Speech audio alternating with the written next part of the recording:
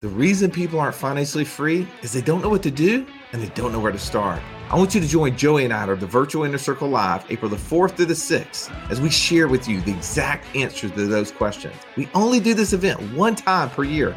I don't want you to miss out. Go to wealthwatchwallstreet.com/live and enter promo code podcast. When you're at this event, you're going to get your investor DNA. You're going to get access to up to 6 different passive income strategies. So you know, leaving this event, exactly what to do, taking our decades of knowledge so that you can start becoming financially free. Go to wealthwatchwallstreet.com/live and enter the promo code podcast. If you've been sitting on the sidelines in 2023 because you got scared, maybe you got it handed to you a little bit like we did. Today's podcast, we're going to share with you some momentum movers, some accountability to growing your passive income at least 25% in 2024. Now, technically, Stallion, we can't help them grow their own passive income 25%, but we're going to talk about how we're going to do it and the things that we messed up. That's right. Well, and let me be honest, I was vying for 24% increase in 2024 just to make it simple, but I'm okay if we round it up. I'm good. Like, let's go for 25. Well, the key here is that we have to learn how to become a better investor. And we made some mistakes this past year, bro. I'm just looking back at some of the things that we did not do and the things that we did do, right? Here's a couple of things that we did that did not result. Like we did a JV deal, right? In the land space that has produced to date no income. Yeah, that would be no income coming back towards us. Yes. Yeah. We bought some cars and did the Turo deal. And for me, I had no income. Now, hey, lesson learned. I didn't buy a car. I just gave my existing car over to an operator who has produced some income. We're going to cover that today. So I also, you and I we bought an ice maker. Like not one that goes in your house, but one of those huge things that spits out bags of ice. And right now it's produced no income because we still don't even have it in front of a store yet. It's like we're still trying to search for a location. Maybe not a great idea. Yeah, location is important, by the way. Ice has to be where people want to buy ice.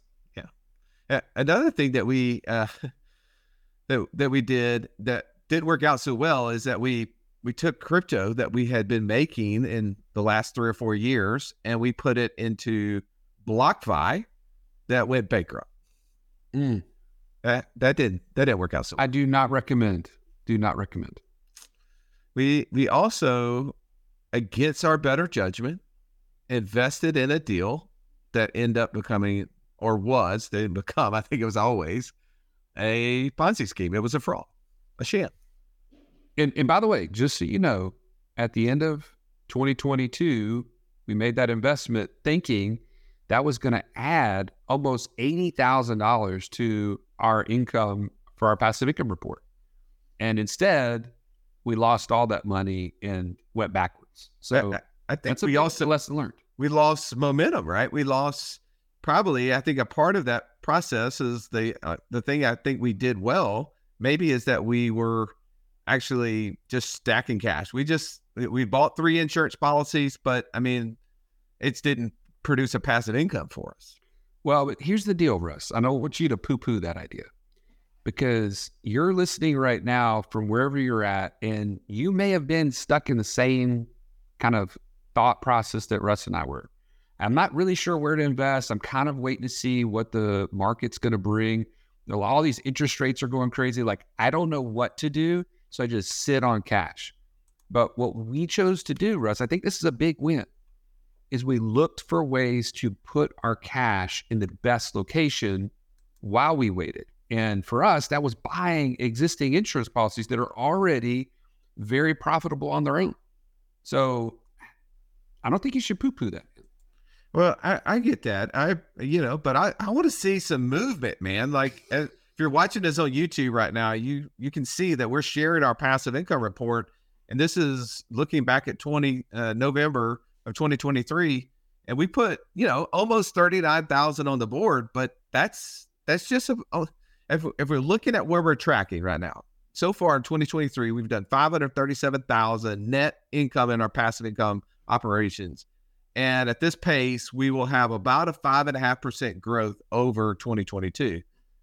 I want to talk about how do we go from 5% growth this year to 25% in 2024. If you're interested in some of the things that we're doing, some of the ideas and things and frameworks that you might be able to apply in your world, stay with us as we jump into it right now.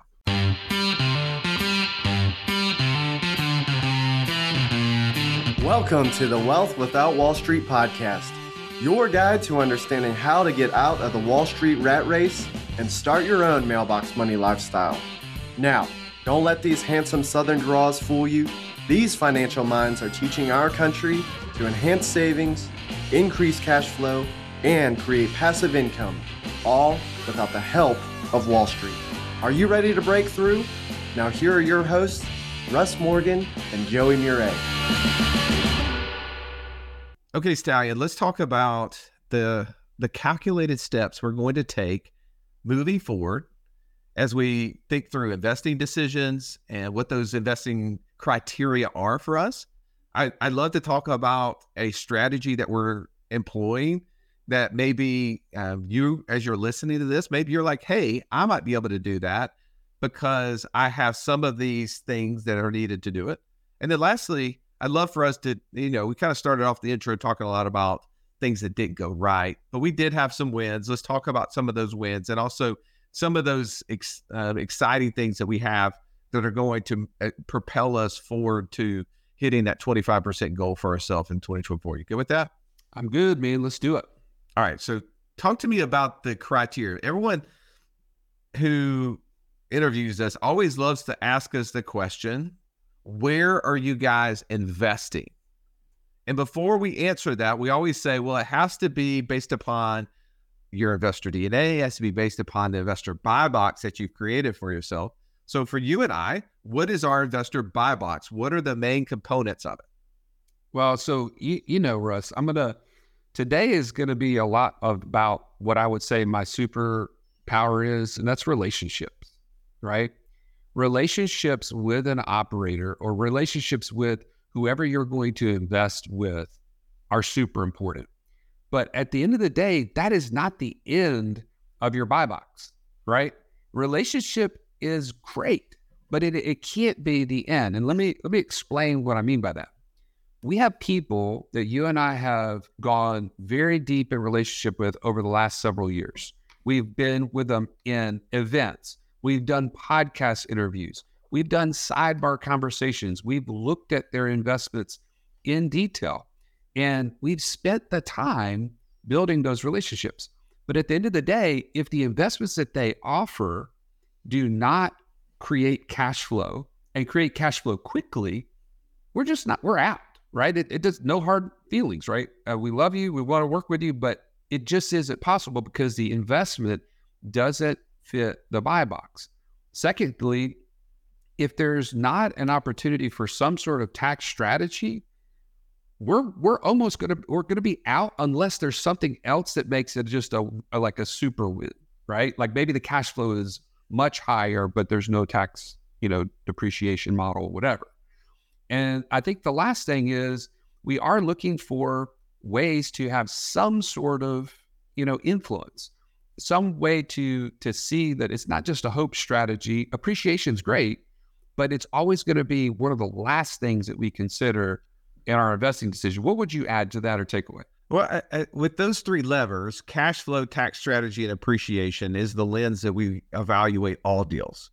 And the relationship is the accelerator to those three, right? With no relationship, it makes it really hard for us to get involved. Relationships are good because it gives us confidence, or bad because it gives us false confidence. That's right. true. I would say 100%. Some of the deals that we've lost money in was because we had relationships. But I do buy into the premise that if you're in a good deal with a bad partner, it's still going to be a bad deal.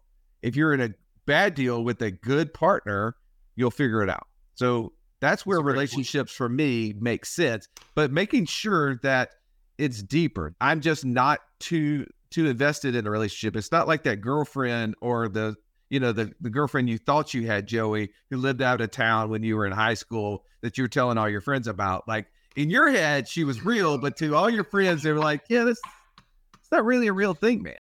So like, we got to be careful that it's actually a real deal and it's just not a one-sided.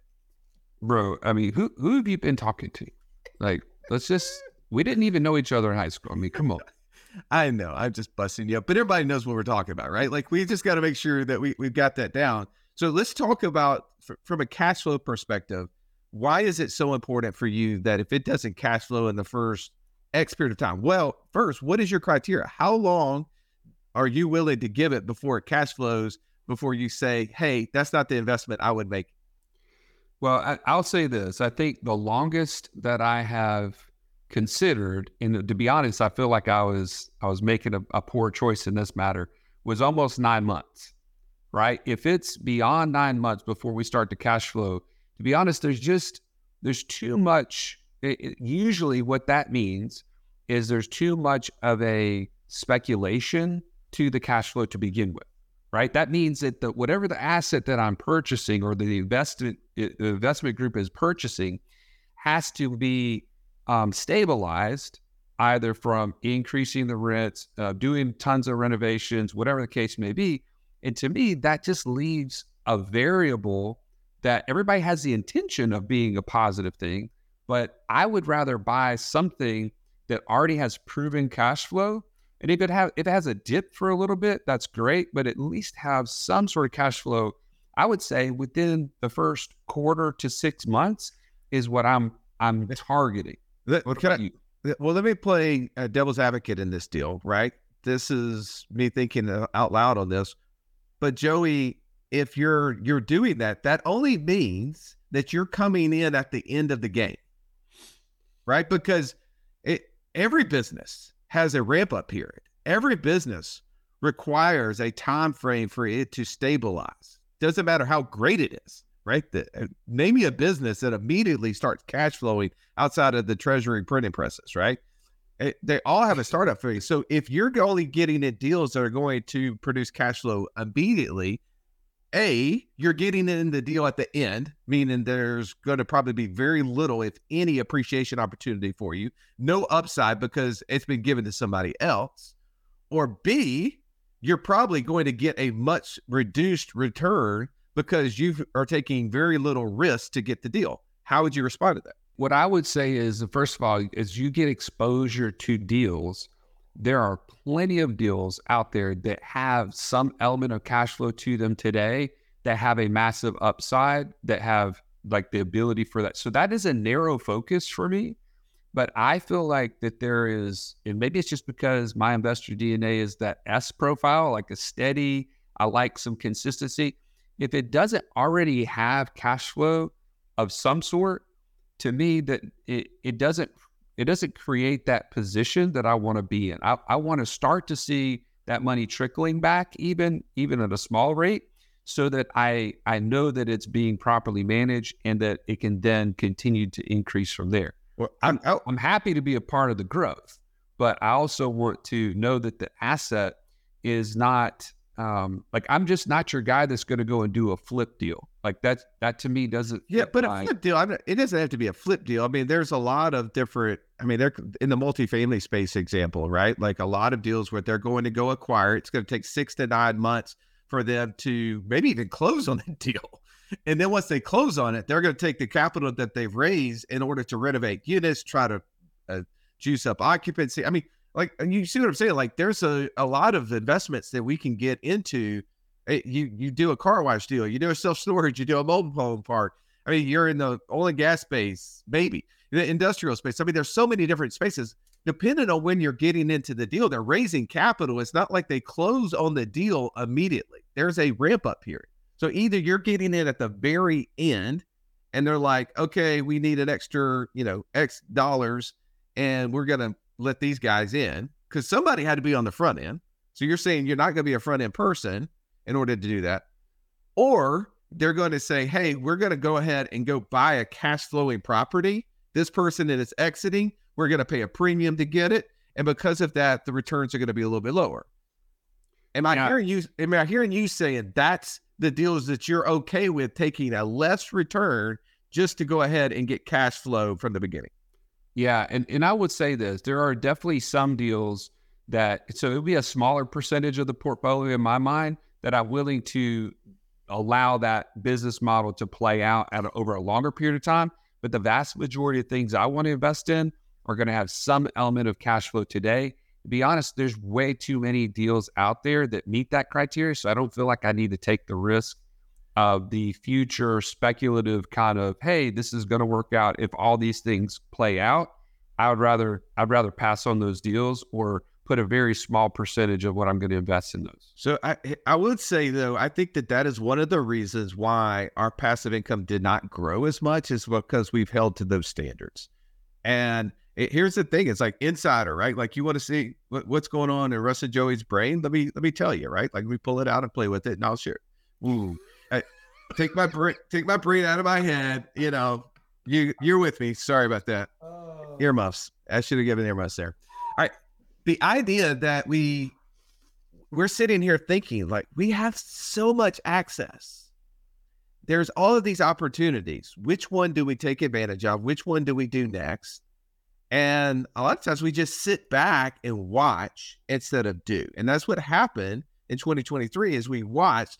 Our criteria, I think, was so tight that there was not a lot of those opportunities out there that we took advantage of. And it's why we only grew our passive income 5.5%. And I mean, to be honest, like, I think maybe, I don't know if that's good or bad, but I do think that we sat back a lot trying to say, well, we can get a better cash flowing return than X. And we sat back waiting for it. And I think maybe we got distracted by the 2011 to 2022, like everything's a grand slam. And now no longer is that the case. And we're saying, hey, maybe that's not a big, huge win for us. The second thing, not to get too stuck on just cash flow, you said tax strategy.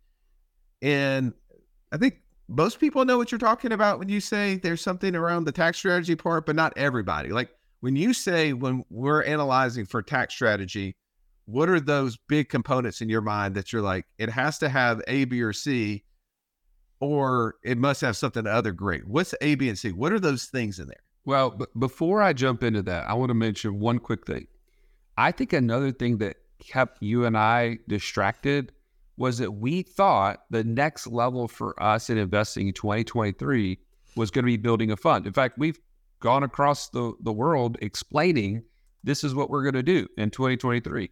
And we invested in the education to figure out that really wasn't the best use of our time, money, or energy. And it's not something that we were really built to do, because we don't have the bandwidth to do that, number one. And number two, it was kind of like the juice isn't worth the squeeze, if you will. We just really figured that out. It took us a long time to do that. And I think that kind of had us on the sidelines. Would you agree or disagree with that? I definitely thought we were going to build a fund, and it wasn't because we couldn't raise the money. We could totally do it. I think for us, the regulatory requirements behind the deal, like I'm comfortable raising money and going after deals. And if the deal doesn't work, we all lose together. Cause I would never raise money to something that I didn't have my own money in. Right. So like, if I lose money, you lose money, we both bit the bullet. Right. But I think that it's just so much requirement. And we ask too many people in that world, how do you make that a passive business? We realize it's a business. How do you make it a passive business? How have you made it passive? And we never, 0 times out of however many times we asked the question, did we get back a response? Oh, I've made it passive by hiring A, B, C, D people. No, right. They were like, I work constantly in this business. And for us, that I think was the thing that just kept us pulled back, saying, man, yep. You know, I don't want to get mixed up in dealing with the SEC and FINRA and all the requirements that have to go in there, because there's a lot of details, and I know that I'm not great with details. I'm going to fail in some detail, and I don't want to do that. But also, it was the idea that we couldn't make it passive, and not that's okay, right? For it to be passive for you, that means it has to be active for somebody else, right? If you're going to invest in a deal, you want probably the person you're investing in to be super active. You want them to be involved. I think for you and I, that's the reason why we didn't do it. We've had plenty of people say, hey, how can I invest with you? How can I invest beside you?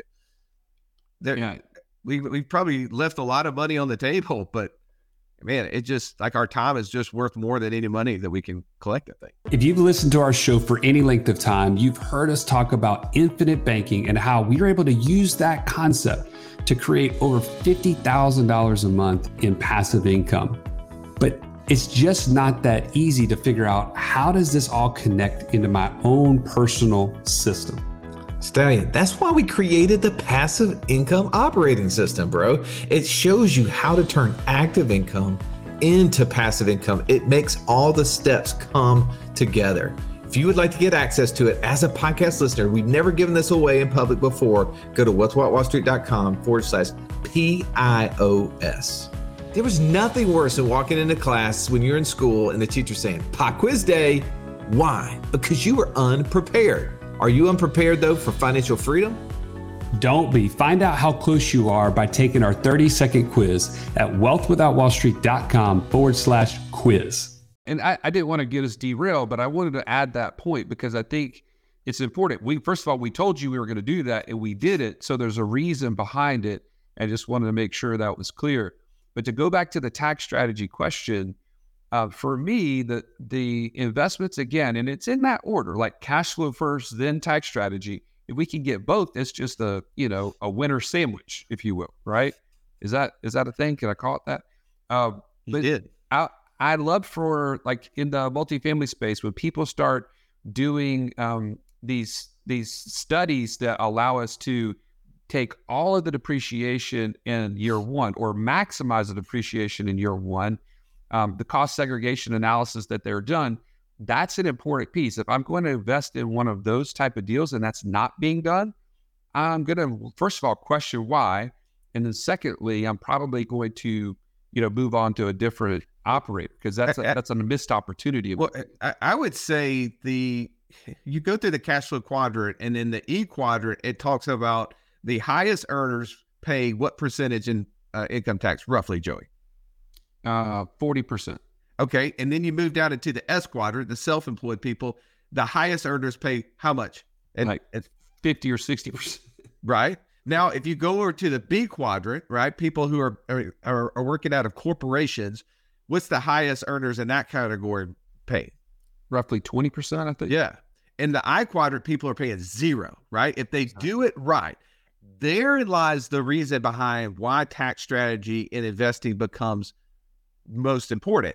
If we can start getting the investments to produce passive income to us, getting cash flow from them, and we can reduce or eliminate or offset a portion or all of our active incomes that we have, now we actually work in the most efficient manner where we actually have more money to invest, creating more passive income streams. Eventually, if you're 100% in the I quadrant, you don't have to take any of that money. You could just borrow against it, right? Go get a line of credit against it. It's a loan. You never have to pay taxes. That's why they say they pay zero in taxes, is because they end up never touching assets.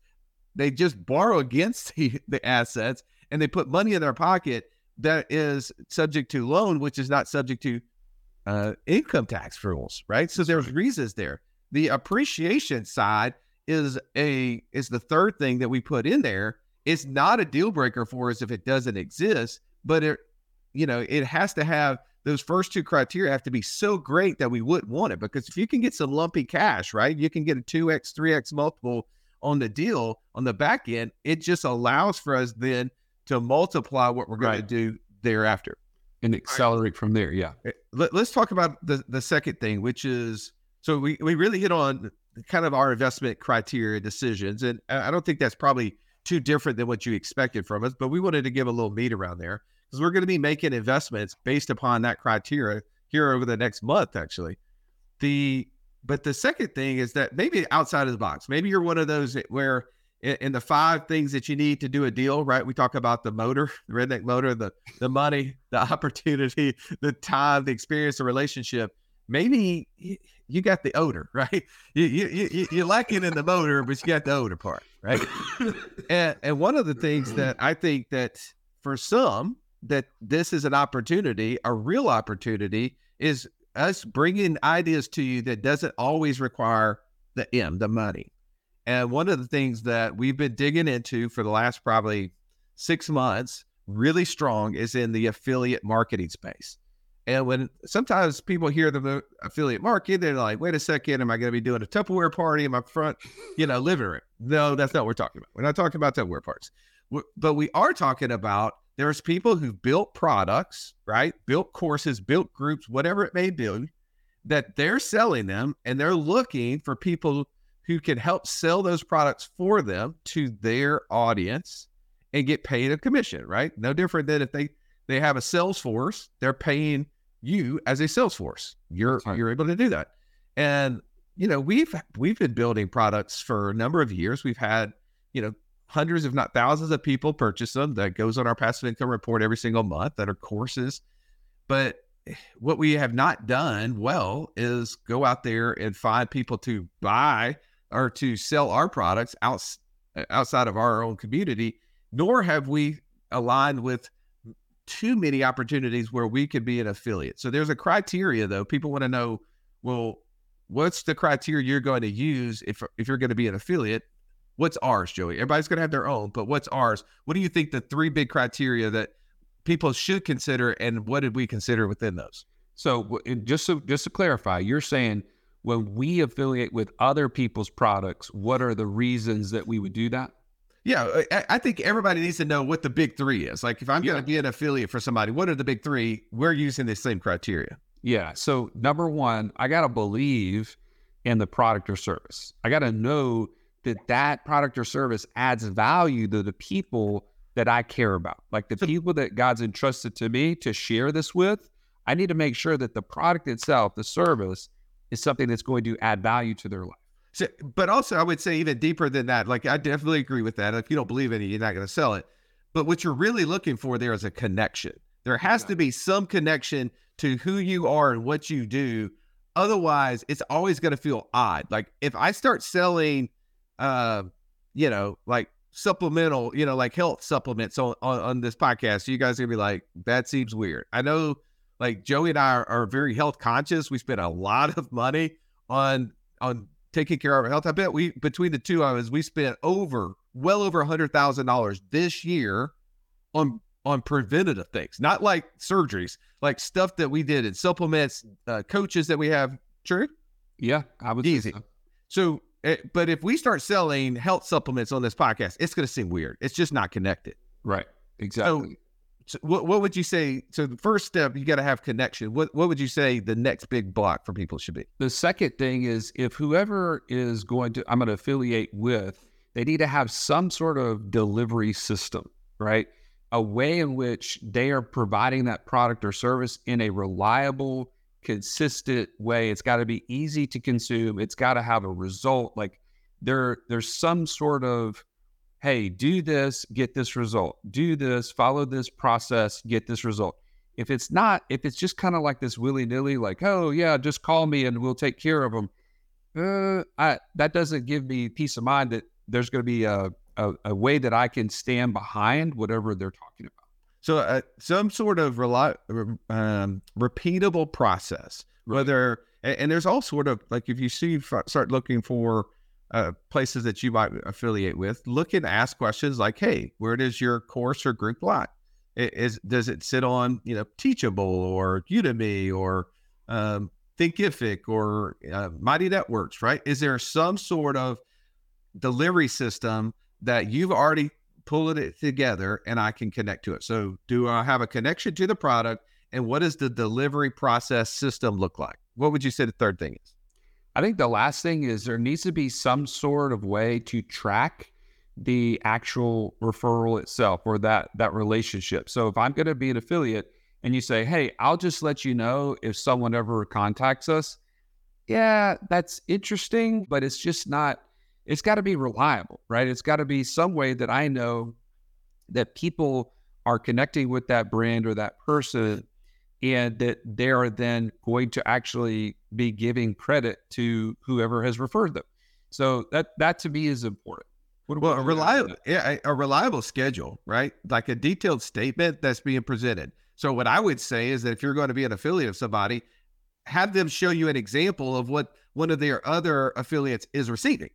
Like, hey, or a dashboard or something. Yeah, like show me the dashboard. Hey, go ahead and, you can, block off the names, right? I don't need to see anybody's names, but show me an example of what your other affiliates are receiving, to know that they just didn't start it, because you don't necessarily want to be the guinea pig. Otherwise, it may not work out well. So if you're looking to become an affiliate, what's the opportunity, Joey? What do you expect us in 2024 to create as far as passive income? What is your goal for us? As far as what we're going to produce through affiliate income? Yeah. I think we can go past $1 million this year. There you go.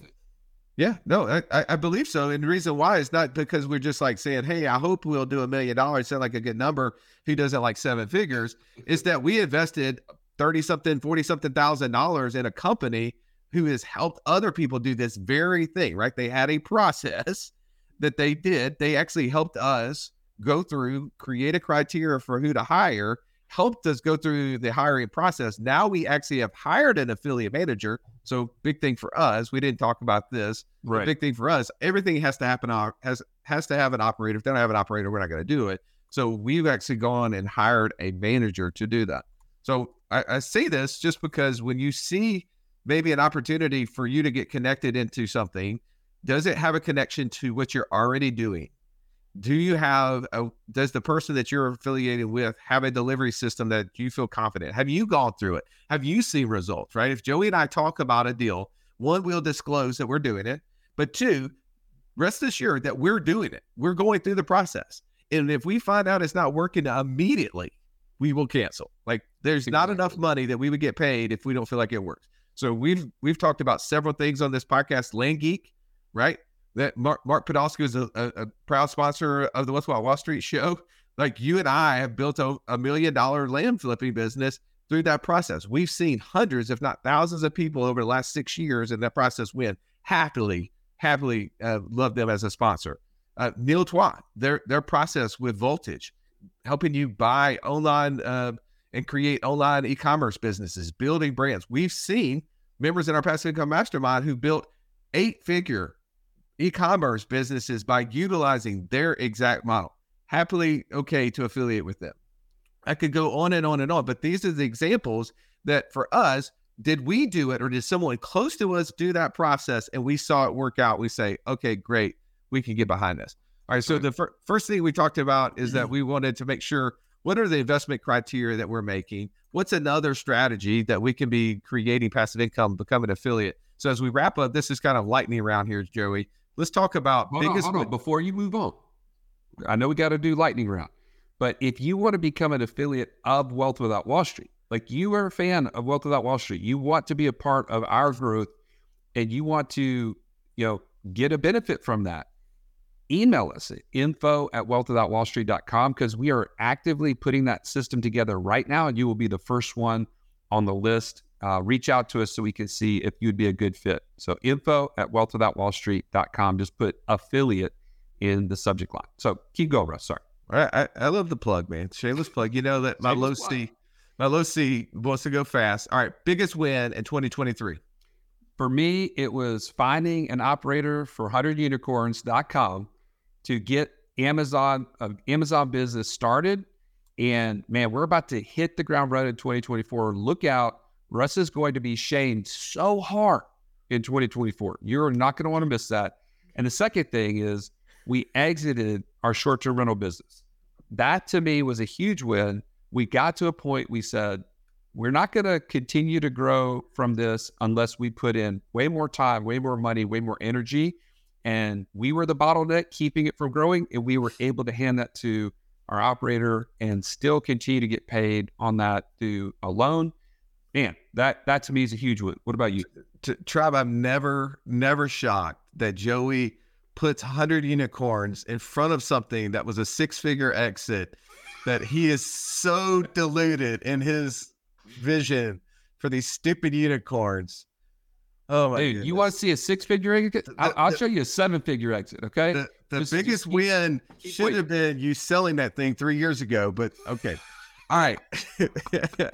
for me, biggest win, I think, is, figuring out all the things that we didn't want to do. To be honest, like there's so many things that we should have avoided starting in 2023, but there's a lot of things that we could have started that would have been a bigger disaster. I know that I'm not going to start any more businesses for my kids. They're going to have to start them. I had breakfast with one of them today. He said, "Hey, where you at? I'll buy that, getting me the business that we need to buy online." Oh, yeah, done it? Okay, never mind. I know I could go buy that business tomorrow. I could do it. But the problem is that then it's my thing. It's not their thing. I tried that with the short-term rental business, didn't work. I tried that with the Turo business, didn't work. I'm not going into that process. So biggest win for me is figuring out all the things that I don't want to do because I like to do everything. So that was a huge win for me. All right, now let's talk about most excited in 2024 as we wrap up. All right, for me, I'm excited that we have operators in place, that we have spent time getting to know, that we have intimate knowledge of their business model, what they're trying to accomplish. We are aligned with them, and that we're going to be able to deploy, $300,000 to $400,000 here very soon into their business models that are going to meet the criteria, cash flow and tax strategies and appreciation. I'm excited to see where that's going to run in 2024. How about yourself? Well, I think that you stole my thunder a second ago with this affiliate business saying that we're going to make $1 million. And I too believe that that's an opportunity. I think we're going to get there. And the reason I believe we're going to get there is because we actually have hired an operator, somebody with success in their past. And we've built a model. We've taken almost 6 months to build this out, and we have the framework. So it's not a hope-based strategy. There's a lot of reliability behind what we've already done. So I do believe that in of itself will help us grow to 25% or greater, right? So I'm calling that we're going to grow 25% or greater in this passive income report over 2024. And we're making a lot of investment decisions based upon our criteria that we've talked about earlier. And we're making a lot of investments into this affiliate manager to not only affiliate our own courses and products that we've already built, but also to share the connections that we already have, kind of that vertical integration. And they all should align with what you're doing and what your journey is. And if we see a connection to help you become financially free, we're going to be adding those affiliate partners. So be on the lookout for that. Thank you for listening to this episode. I hope you found value as we talked about ways to grow as an investor, new ideas that help us, and making sure that they're aligned with who we are as investors so that you become financially free or get a lot closer in 2024. Have an amazing day. This has been the Wealth Without Wall Street podcast. Don't forget to subscribe to the show to break free of the Wall Street mindset and begin building wealth on your own terms in places you understand so that your wealth will never run dry. See you next episode.